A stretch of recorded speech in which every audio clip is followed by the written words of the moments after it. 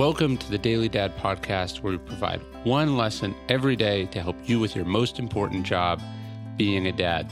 These are lessons inspired by ancient philosophy, by practical wisdom, and insights from dads all over the world. Thank you for listening, and we hope this helps.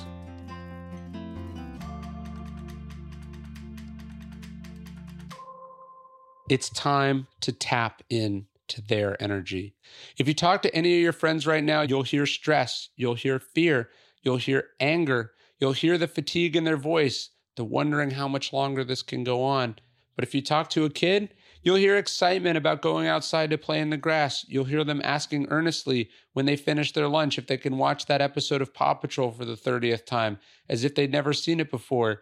You'll hear the questions, those curious whys about this and that, and their hilarious opinions about God knows what. They want to make slime. They want to jump in the pool. What they want more than anything right now is another snack. Because to a kid, what's happening in the outside world is not even a blip on their radar. They are present. They are enjoying what feels like an extended spring break or an early summer vacation.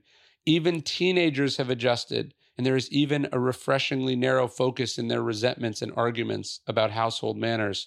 Not everyone is mainlining CNN. Not everyone is allowing themselves to be overwhelmed by the relentless negativity and uncertainty of world events. You can learn from that. You can borrow some of this energy, tap into it, be a kid, be responsible. Of course, make sure you are prepared. Make sure you are taking care of what and who you need to take care of. But also make sure that you are present. Make sure that you are enjoying whatever strange, surreal experience this is. Zoom in, enjoy the ordinary. Learn from your kids. Hey, thanks for listening to the Daily Dad Podcast. You can get this via email every day as well at dailydad.com. Please leave us a review in iTunes. And most importantly, if you know any dads or parents who would benefit from these messages, please spread the word. Thanks.